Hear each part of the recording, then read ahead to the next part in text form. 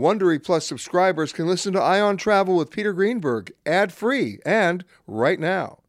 Join Wondery Plus in the Wondery app or on Apple Podcasts. This spring, if you'd rather spend time enjoying your lawn instead of trying to keep it alive, there's good news. True Green is the easiest and most affordable way to get a beautiful lawn. All you have to do is water and mow, and they'll do the rest. Weed control, fertilization, aeration, and even some things you might not even think of. They'll do all of it, while you can do literally anything else. With True Green, you can have your lawn looking as good as a putting green. That's not hyperbole. True Green is the official lawn care treatment provider of the PGA Tour. True Green offers a satisfaction guarantee, and they have a verified best price promise, which guarantees you the lowest price with no compromise on quality. You do you. Let True Green do your lawn care. Visit truegreen.com to get the best lawn at the best price with the best people guaranteed. Rakuten's Big Give Week is back with 15% cash back. It's a festival of savings at hundreds of stores, including Doc Martens, Ninja Kitchen, and Hotels.com.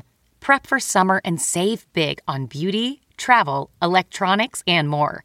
It's one of Rakuten's biggest cash back events, and it's on May 6th through May 13th. Join today for free and get an extra 10% cash back boost.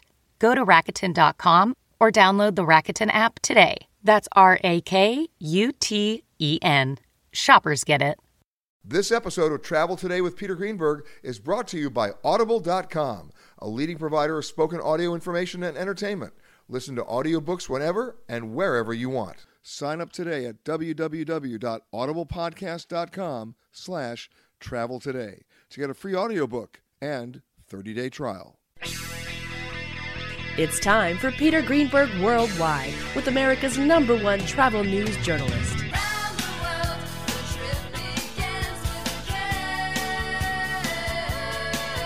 And now, the man who travels over 400,000 miles each year, your travel detective, Peter Greenberg.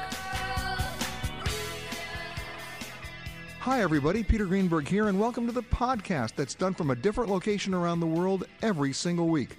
One day Canada, the next day Thailand, then New York, London. You just never know. This week we come to you from the U.S. Virgin Islands. In particular, we're in St. Croix in Christiansted, and we're broadcasting from the legendary Buccaneer Hotel and Resort right here on the island.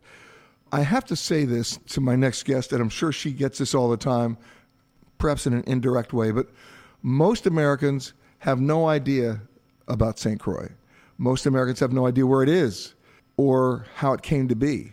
And in fact, most Americans have no idea about their own U.S. national park system, even though there was so much publicity about the 100th anniversary this past year in celebrating our national parks. In fact, St. Croix has 3 national parks. And joining me now, the woman who runs it all. Oh, stop shaking your head and just listen to me. Sandy Hillistar, the chief, I'm going to call you the woman who runs it all, whether you like it or not, the chief of research management for all 3 national parks in St. Croix. How are you? Well, that's correct. And thank you and good morning, Peter. And good morning. So you heard my introduction. I mean, most people don't really know where St. Croix is. They don't really know that it's part of the United States. And they don't really know that they have resources here that other islands may not have. And 3 national parks on one island, that ain't bad. It's pretty significant because the island's about 90 square miles and it's sitting in the middle of the Caribbean Sea with only 2 other islands. Now, you said Caribbean. It's not Caribbean? Well, that either would way. be either way. Oh, okay, just double checking. It is. But for me, it's Caribbean. Yeah. Maybe, as a Cruisan or as a longtime resident here, we tend to put more syllables on our words. And you are a longtime resident here. You've been here how long now? Originally came with my family in the 1960s, so I've seen many, many changes on this particular island. But the one thing you've been able to maintain are those national parks. Exactly. Even when I was a child, going out to Buck Island Reef National Monument, one of the 3, it was a completely different place, but it was where I actually say I got salt water in my blood, which is why I ended up being a marine biologist and zoologist, and having this incredible opportunity to come back to these islands to give back. As a young beachcomber and a snorkeler and diver, and then have this amazing opportunity in the 1980s to join the National Park Service. Last night I bumped into a couple of kids at dinner and I said, "So you've been going around the island?" I said, "Yes." I said, "What's your favorite part?" She says, "Buck Island." They had like visions of pirates. Well, that's one of the stories that's told. not as factual as it could be. Have you ever heard a pirate story that was factual? Yeah. Really? Definitely. Around here? But we call them privateers. Oh, excuse me. But yeah. since I'm the biologist, let's stay focused on what I understand best. I think she's used to giving commands. Yes, I got it. Okay, well, stay focused. It's okay. So let's talk about fauna and flora. Okay. Well, Buck Island is a place that started as a very small national park in the 1960, 1961. It's one of the few national parks that was created by John F. Kennedy during his term as president. So that is amazing. The Kennedy family used to come and visit St. Croix, and actually they still do. We recently had one of the grandsons here working with us on a documentary about Buck Island. Did they sail down here? No, they flew in like most of the rest of us. Okay, so it was established back in the 60s. Established back in the 60s, and in that enabling legislation, it was because of the most significant marine garden in the Caribbean Sea. And what does that mean? Yeah. As you know, or we should let our viewers know, national parks are created because of significant and unique resources. It's not a dime a dozen. They have to be really special. And Buck Island reached that level and caliber because of the barrier reef, the coral barrier reef that surrounds the island itself. And there have been so many stories lately, and I've seen evidence of this, of the destruction of coral reefs. And of course, you destroy the coral reef, you destroy the barrier reef. How have you been able to maintain that? Well, personally, I'm not, but I do get to watch how it's surviving the various impacts that are being thrown at it globally, as well as locally. What we have that's very valuable to the reef survival at Buck Island, it's offshore. We don't have any of the land-based impacts to it, but we're giving it a chance. So the park was created in the 60s, was very small. Under the coral reef protection laws in the 1990s, we were able to expand the park. Toto, I have a feeling we're not in Kansas anymore.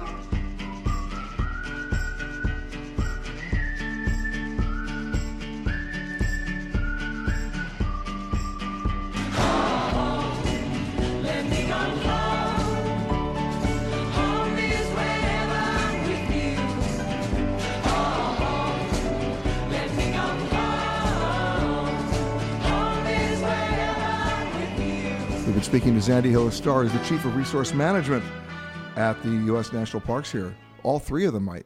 So we just talked about Buck Island, but there are two more. There's Salt River Bay. That's correct. Salt River Bay National Historical Park and Ecological Preserve. It is a mouthful. But say that 3 times fast. It is a mouthful because it is an amazing park. One of the first unique things is it's actually co-managed with the government of the Virgin Islands. So we have two management teams, one sitting in the park, one sitting in the Department of Planning and Natural Resources, and we work trying to synthesize what to do in this ridge-to-reef park. So it basically starts up in the hills of St. Croix on the North Shore, and it extends down into almost the second deepest part of the world's oceans, the Puerto Rican Trench. So this is one-stop shopping. You get land and sea. Yes, you do. And you also get 2,000 years of human history. Tell me more. Well, if I were looking for a place to live, I would want a place that had food resources, wildlife to harvest and capture, and I would want fresh water. And if you go back 1,800 to 2,000 years, Salt River gave it all to you. It's an area, and it's an estuary that was created by a prehistoric river that carved through basically the side of the island. And what it is that carving continued down into the depths, and going down 600 feet, going down thousands of feet, you get this canyon. And when you're down there, actually at about 120 feet, there's this white sand tongue, and then it falls off to about 600 feet, and then it just keeps going until it joins the Puerto Rican Trench. Wow. I actually got to live there for 10 days underwater as well. Say that again? Underwater? Exactly. Tell me more. It was the home of NOAA's National Undersea Research Program from the 70s through the late 80s. And so that undersea habitat, which it started off as the habitat, and then it grew up and it became the Aquarius. And in 1989, I was part of a research team that lived underwater for 10 days. And where is that particular piece of equipment? That piece of equipment right now is up in Florida. Are they still using it? It is. It's being used in the Florida Keys, but it left here after about a 13-year run And we were the last mission studying corals and fishes and doing a bunch of research work for 10 days there. And then Hurricane Hugo came. And it survived, but it was not able to stay down. They had to bring it up. Right. So I shouldn't call you Zandy Hillistar. I should just call you Jules Verne. Or Jacques Cousteau. Oh, you'll go with that one, I'll go too? with that one. In that period of time that you were underwater, what was the biggest surprise for you? Oh, just the atmosphere, the sitting at night, and we would occasionally turn the outdoor lights on and just watch all of the marine life come swirling in front of this huge, round domed window, and listening to some really great music and realizing that the next day we were going to go back out into the water column. And as a scuba diver for many, many years, being able to be in the water column for more than, your standard 60 minutes. Of course. We were able to be, at 80 feet for up to 4 hours. Wow. Okay, I just have one word for you. Claustrophobia? A little? Come on, a little. Sure. A little bit. But you do, actually they use the Aquarius missions as analogs for the space program. And so we were actually being tested and queried while we were saturated. Sure, for the same reactions, yeah. The same reactions. It was pretty fascinating. Did you get angry earlier or faster?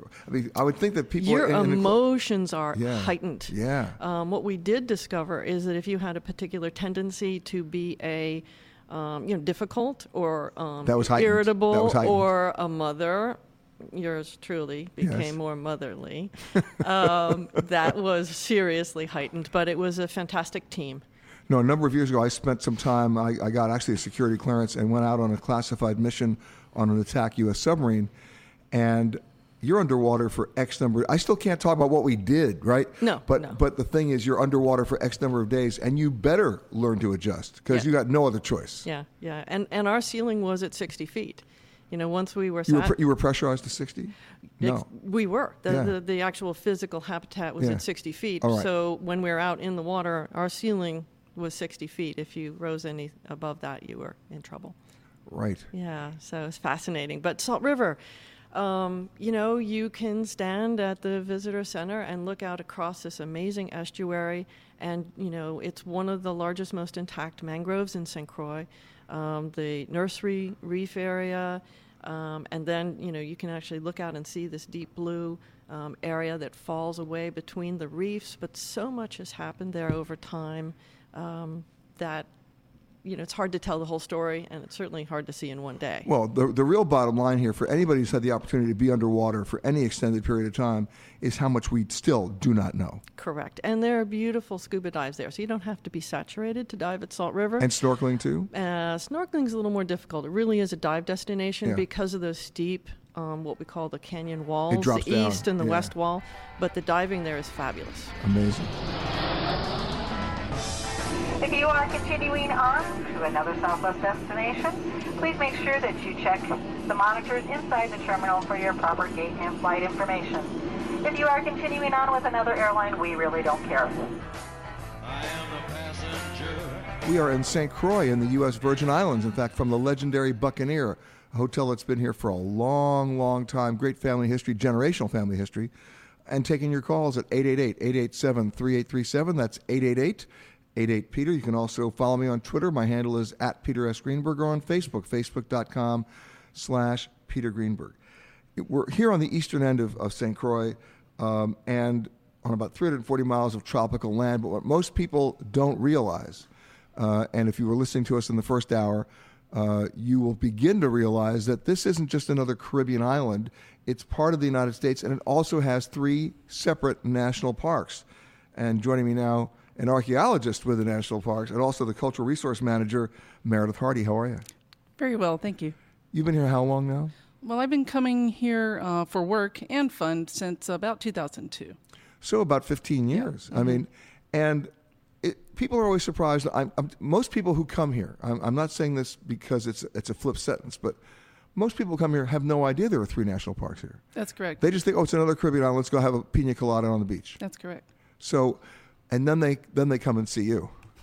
And then their eyes are turned around because all of a sudden it's like, I had no idea. Right. No, it's quite amazing when people come here as a vacation destination, and then they realize, wait, there's been people here for hundreds of years, and then they find out, no, actually, there's been people coming here, visiting here, living here for thousands of years.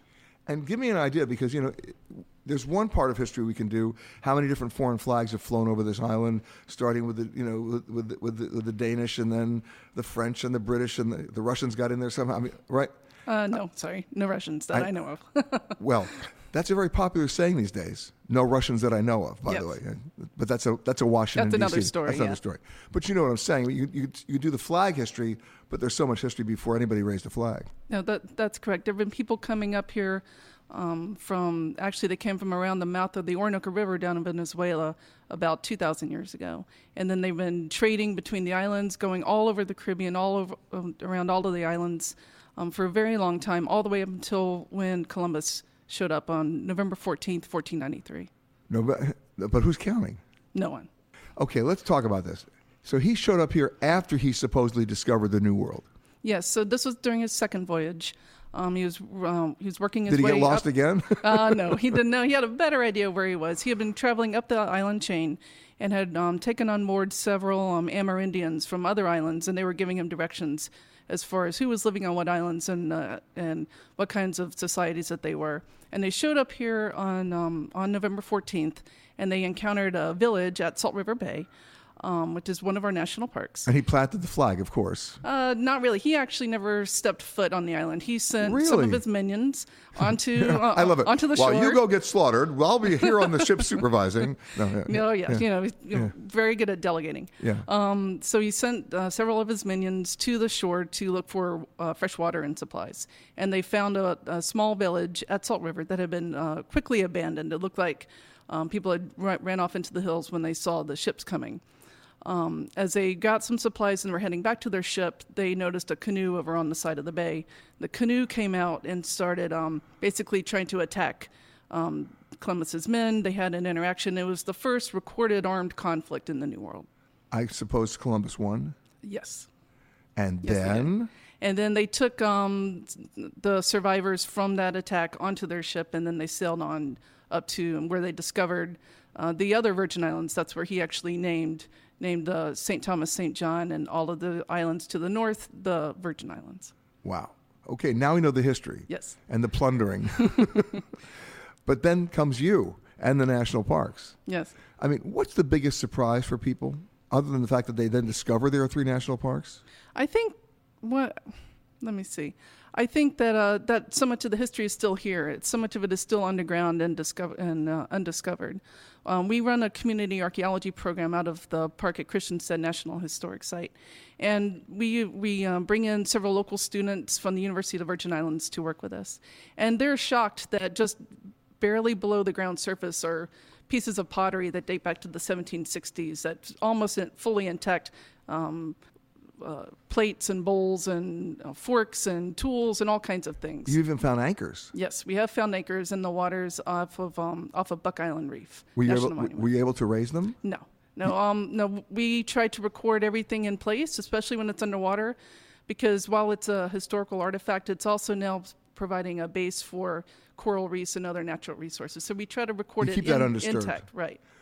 But as an archaeologist, I mean, the word archaeologist always, to me is synonymous with discovery. Yes. So what are you finding? You've been here 15 years. I think. What are you literally unearthing? We're literally unearthing pieces from all around the world that have made their way here. I mean, as I said a little bit earlier, this island has really been cosmopolitan for a very long time. So we've got evidence from thousands of years ago from pottery and stone tools and really refined pieces that have worked their way up from South America and Central America all the way to more historical times where you have Chinese porcelain and silver coming from all over the world up until today. So I think just the realizing how globally connected this place has been for so long is one of the really neat things to find out. And your biggest surprise discovery? My biggest, I would have to say one of the anchors. We were running an underwater survey where we drag a magnetometer behind a boat out at Buck Island. And it's snagged. No, it didn't snag, but we did hit a hit. We got an anomaly. A big hit. Yeah, it was a big hit. So we jumped off the boat and looked at it and almost landed right on top of the anchor. So it was like, whoops, there we go. Now, do you have any idea where the anchor was from? We have an idea of the time period when it was made, but because there's such a wide range of time, we're not exactly sure. We can't really stick a date on it and say this came from this particular boat. How many wrecks are out here? Oh, hundreds. You think of every hurricane that pushes boats onto a coral reef, to every nighttime excursion when someone doesn't quite see where they're going, or maybe that happens. Oh yeah, I'm joking. All the time. Yeah. Let's say in the 1800s when you have people trying to smuggle goods, and so they're trying to be sneaky and go around the backsides of islands, and they're not really familiar with the reefs. I mean, when you think about how much of the world is still not properly charted, it's easy to understand how people run aground. Right. And then you get to discover it. Yes. I love it. Meredith Hardy, the archaeologist here on the 3 U.S. national parks.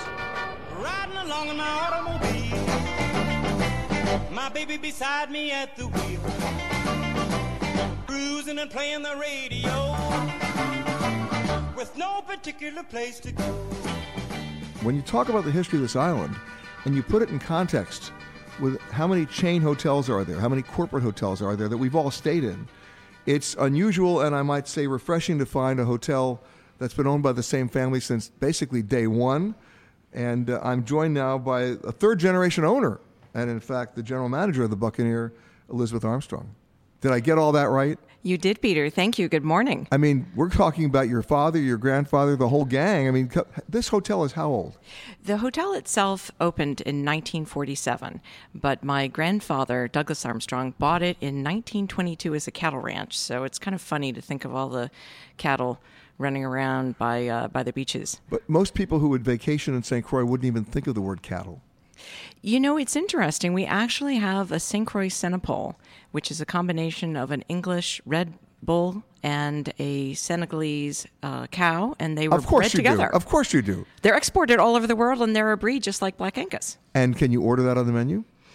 You cannot order that on the menu because we have a free-range, grass-fed New Zealand filet mignon. But we can, in fact, get the Annalee Farms. We're very proud to have Annalee Farms on the island, so we can get that too. But when you talk about the history of St. Croix, I mean, how many different flags have flown here? So we've been known as the island under 7 flags, and we were actually first inhabited thousands of years ago by Indians out of South America. And it was the Caribs out of Venezuela who were here when the first of the Europeans arrived, and that was Christopher Columbus. He came here on his second voyage in November of 1493 and claimed it for Spain.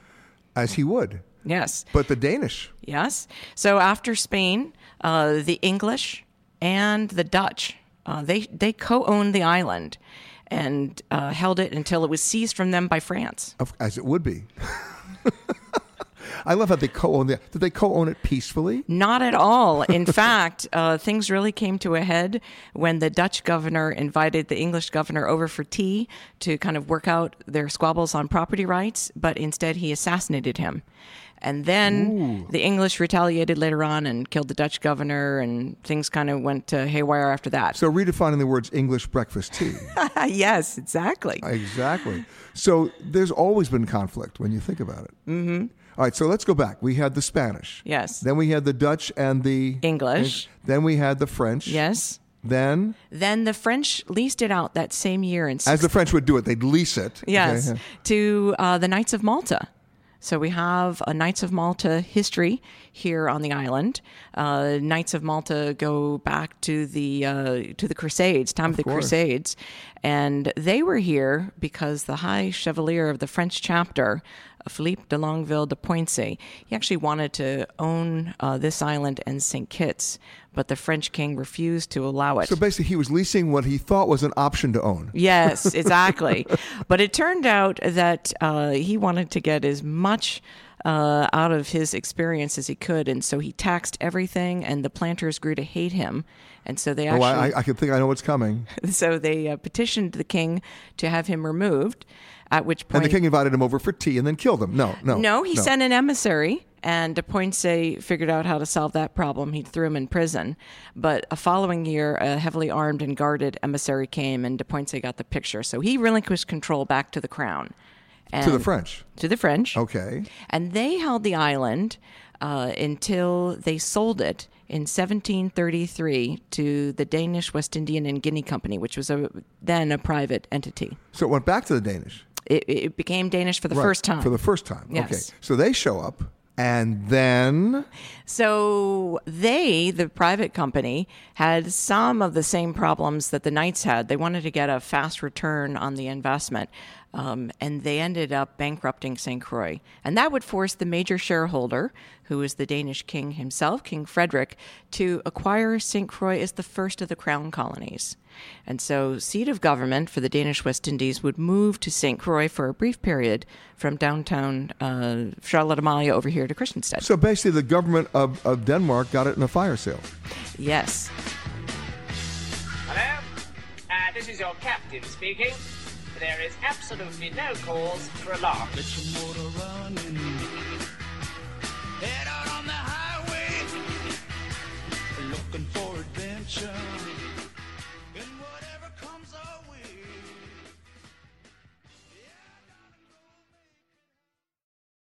Audible.com has more than 150,000 titles and virtually every genre. So check it out for yourself. Sign up today at www.audiblepodcast.com/travel today to get a free audiobook and 30-day trial. When we last left off, there were 7 different countries claiming in their own revisionist history to have controlled this island at one time or another. And the Danish had it, then the Danish private company lost it to the Danish government, and that's where we left off, Elizabeth. And then?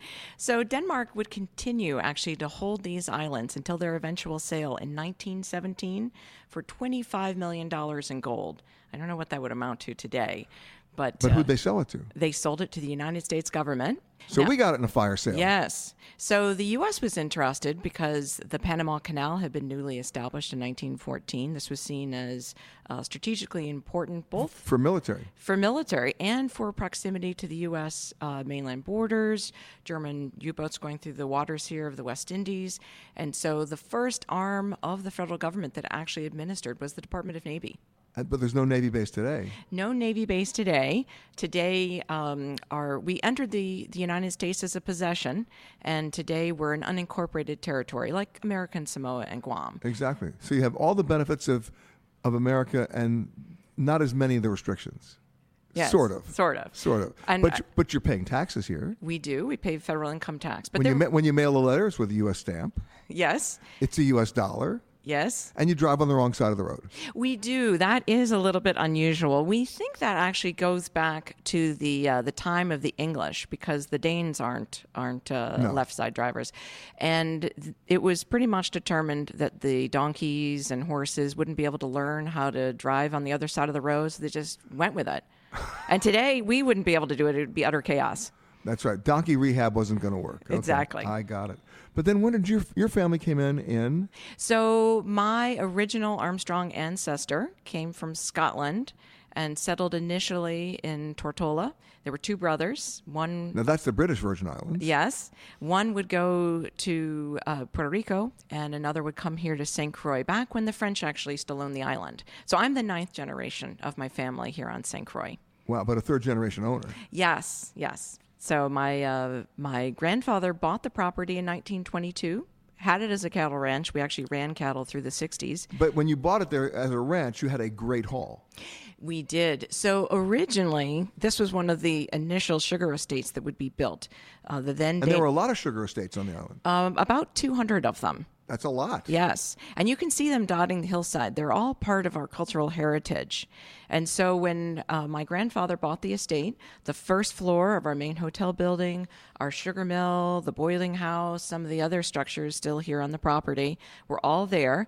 And when he married my grandmother, they decided that they would initially turn it into a private residence. And then as they got into it, they thought, no, this would be a perfect hotel. So they opened up 11 rooms in December of 1947. And of course, the obvious question question is, what do they know about hotels? And the answer was Nothing, exactly.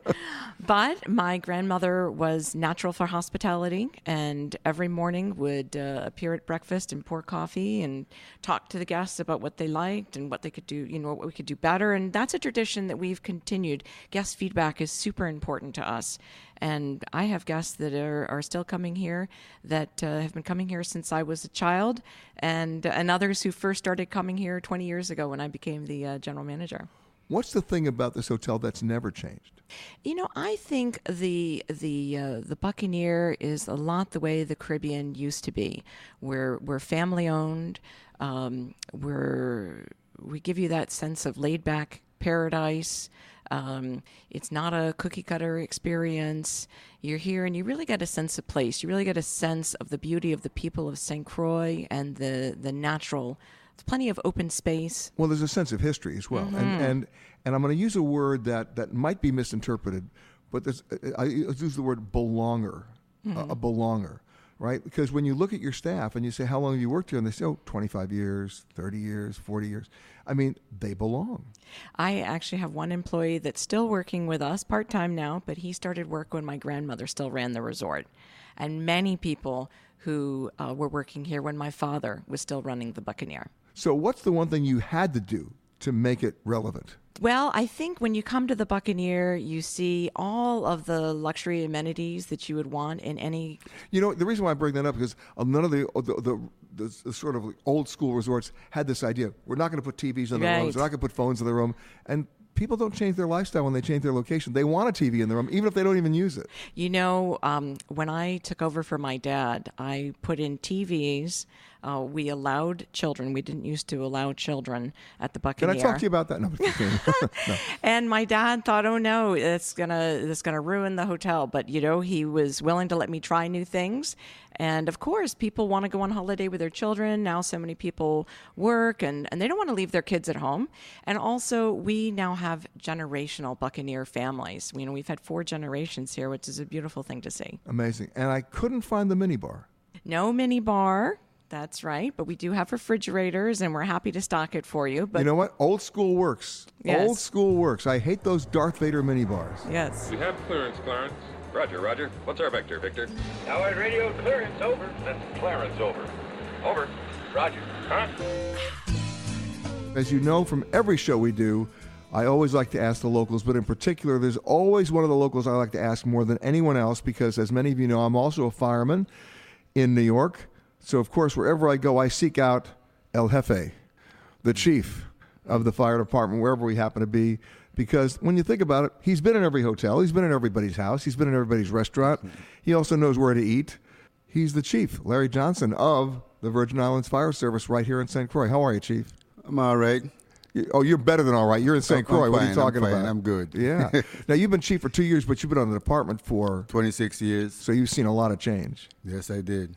I'm a fireman also on an island, and our challenges, as are yours, are very specific in terms of water pressure, in terms of access to areas, in terms of where you're going to get the water from, right? Yes. What are your biggest challenges here? Our biggest challenge is actually working brush fires, because we have a brush season for about 6 months. Mostly starts in February. And probably June, July. Those are the hotter months, yeah. Yes, and especially if we have a drought. But when people come here, I mean, you how many men and women on your department? We have a total of about 96 personnel to include prevention and suppression.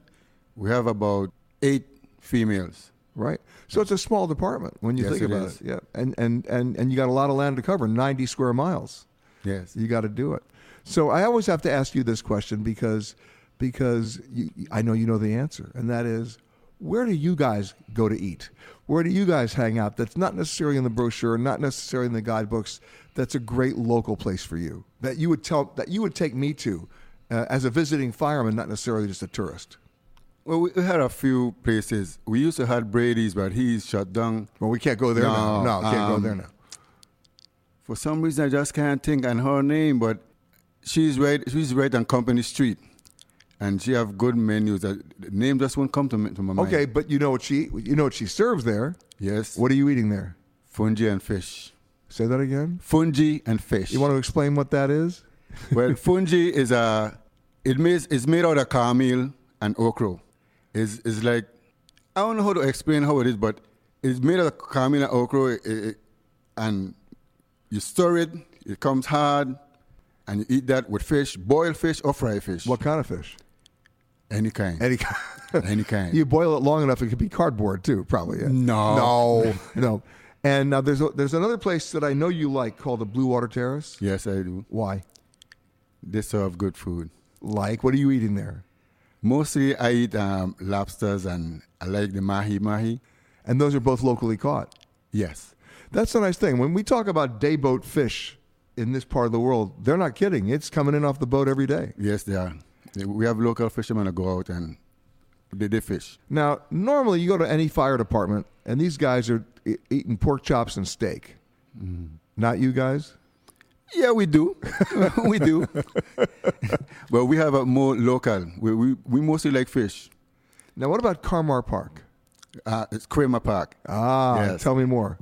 Well, it's one of the best beaches on the island. We have a next beach, and Ferry said it was called Durst Beach, but most people go to Kramer's Park. Now, we're not talking about eating there. We're talking about this is just a cool beach. Just a beach. And what are you going to be doing? I mean, why is that such a cool beach? Well, it's traditionally been that way all the time. That's where most of the locals go. We have our functions up there. We have whatever function we have parties and stuff like that. Well, I'm one of those guys who believes that you want to immerse yourself in the local culture and not just hang out at the normal touristic spots. So if you go to that place, you're hanging with the locals. Yes, you are. Every day? Every day. Mostly on weekends. Of course. Mostly on weekends. Well, see, you're covering yourself now, Chief. No, you would never go there during the week. Never. No, you could. You do. Yes. But you don't. No. Because you're working. Are there local food trucks? In so many countries, there's a whole food truck scene where just trucks come and serve food. You have the food trucks here? We have food vans. Yeah. Located at different areas. And the best food to get off the van is what? Well, we have a local, her name is Corinne. She's staged by in Water Gut. She have a lot of local food and anything that you could eat. Hello and welcome to Alaska Flight 438. We'd like to tell you now about some important safety features of this aircraft. The most important safety feature we have aboard this plane is the flight attendants. Please look at one now.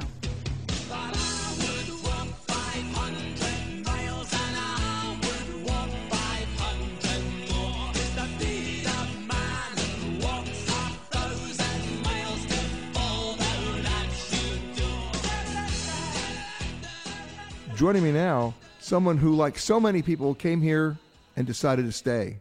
Didn't come to stay, but ended up staying. She's now, I'll give you the whole title. Give me the title, Lisa. Go ahead. My name is Lisa Terry. And I was going to introduce you as Lisa Terry, but I mean, I love the title. Go. I'm a science technician and dive safety officer for the Nature Conservancy in the Caribbean. And you came here and then took off, and then you had to come back. Yeah. Why? I love St. Croix. I've lived on maybe half a dozen islands and small countries in tropical places, and St. Croix had the best feel. I made some really great friends here, and I love St. Croix. Well, given the nature of the work that the Nature Conservancy does it need the most work and care too? It definitely could use some care. There's a lot. And what is the Nature Conservancy doing here? What are you doing here for them? So I work specifically with our coral nursery and restoration project, and that is basically growing corals in underwater nurseries and planting them on degraded reefs. So they can basically be restored? So that they can be restored. How bad is the situation? It's pretty bad. The Caribbean has definitely seen drastic declines in coral coverage in the past decades. Some people say between 50 and 80%. Certain corals are upwards of 90%. There's a lot of corals that are landing themselves on the endangered species list, being listed as threatened. So we just want to do the best we can to preserve this really nice ecosystem. Okay, I have to ask essentially a stupid question, if you will. Can you actually grow coral and restore it, or is there a certain coral that you cannot replace? So there's certain types of corals that are easier to grow than others, and those are the ones that we're working with most often right now. And then we're doing the best we can to innovate and come up with new ideas and new ways to grow the trickier ones, the more difficult corals. Because you're also a dive instructor, which means you're a diver. And, obviously there are many islands right now that have finally embraced the idea that you touch nothing, you take nothing when you dive. I'm assuming that's the case here. Yeah, in St. Croix, definitely. I think that all of our tour operators are very good about encouraging people not to touch anything, not to step on the reef, and to be very eco-friendly in that way. That's not necessarily true for all of the Caribbean, but I think that the Virgin Islands do a pretty good job of reminding people that. And when you take people down, when you dive with folks, what are you going to see here that you're not going to see anywhere else? Well, St. Croix, I think, is really famous for the wall that's off the north shore of St. Croix. It's about 300 yards off the beach. You can see a wall that drops down to 3,000 and then a little further out, 14,000 feet. That is one deep trench. Yeah. And if you're going down there, you're not coming back. Hopefully you're coming back. Nobody's going all the way down. Nobody's going down to 14,000. Sorry. No, but it's been measured at 14,000. Yeah. Amazing. Now, you're also doing some other stuff. You're doing a lot of the census work, let's say, for example, with turtles. Yeah, so the Nature Conservancy is one of multiple organizations in St. Croix that works with monitoring sea turtle populations. And our specific beaches that we work with are out on the east end of St. Croix, and they include our Jack's Bay and Isaac's Bay Preserve. And we have volunteers that go out and monitor the sea turtle population there, as well as take down data about turtles that come up and lay eggs and tag them and also discourage poaching on those beaches. And when people come to visit St. Croix, can they come work with you guys?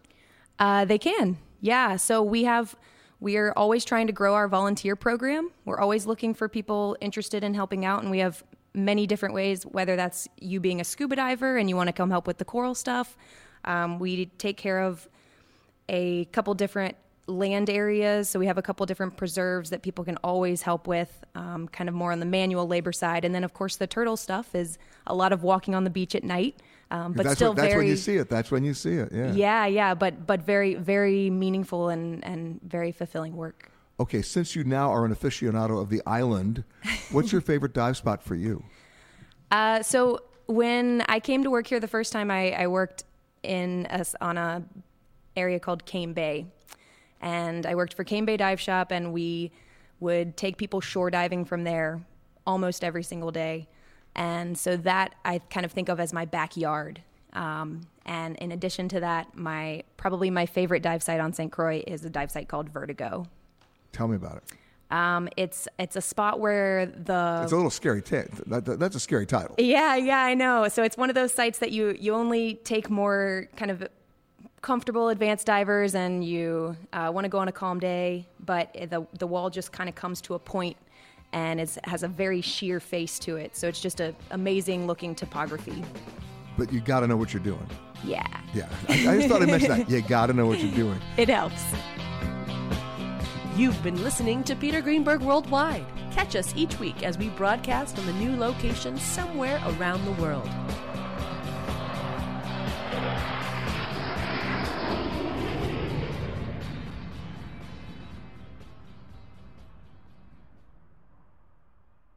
If you like Ion Travel with Peter Greenberg, you can listen early and ad-free right now by joining Wondery Plus in the Wondery app or on Apple Podcasts. Prime members can listen ad-free on Amazon Music. Before you go, tell us about yourself by filling out a short survey at Wondery.com/survey. Get one of the most successful broadcasts in television history on your schedule with the 60 Minutes Podcast. Hard-hitting investigative reports, news, and culture maker interviews, and in-depth profiles are waiting for you in every episode. Listen to 60 Minutes ad-free on Wondery Plus. The Hargan women seemed to have it all. We were blessed. My mom was amazing. But detectives would soon discover... Inside the house, there were the bodies of 2 women. A story of betrayal you would struggle to believe if it wasn't true. I am just praying to God. This is a sick joke. From 48 Hours, this is Blood is Thicker, the Hargan Family Killings. Listen to Blood is Thicker, the Hargan Family Killings, starting May 8th, wherever you get your podcasts.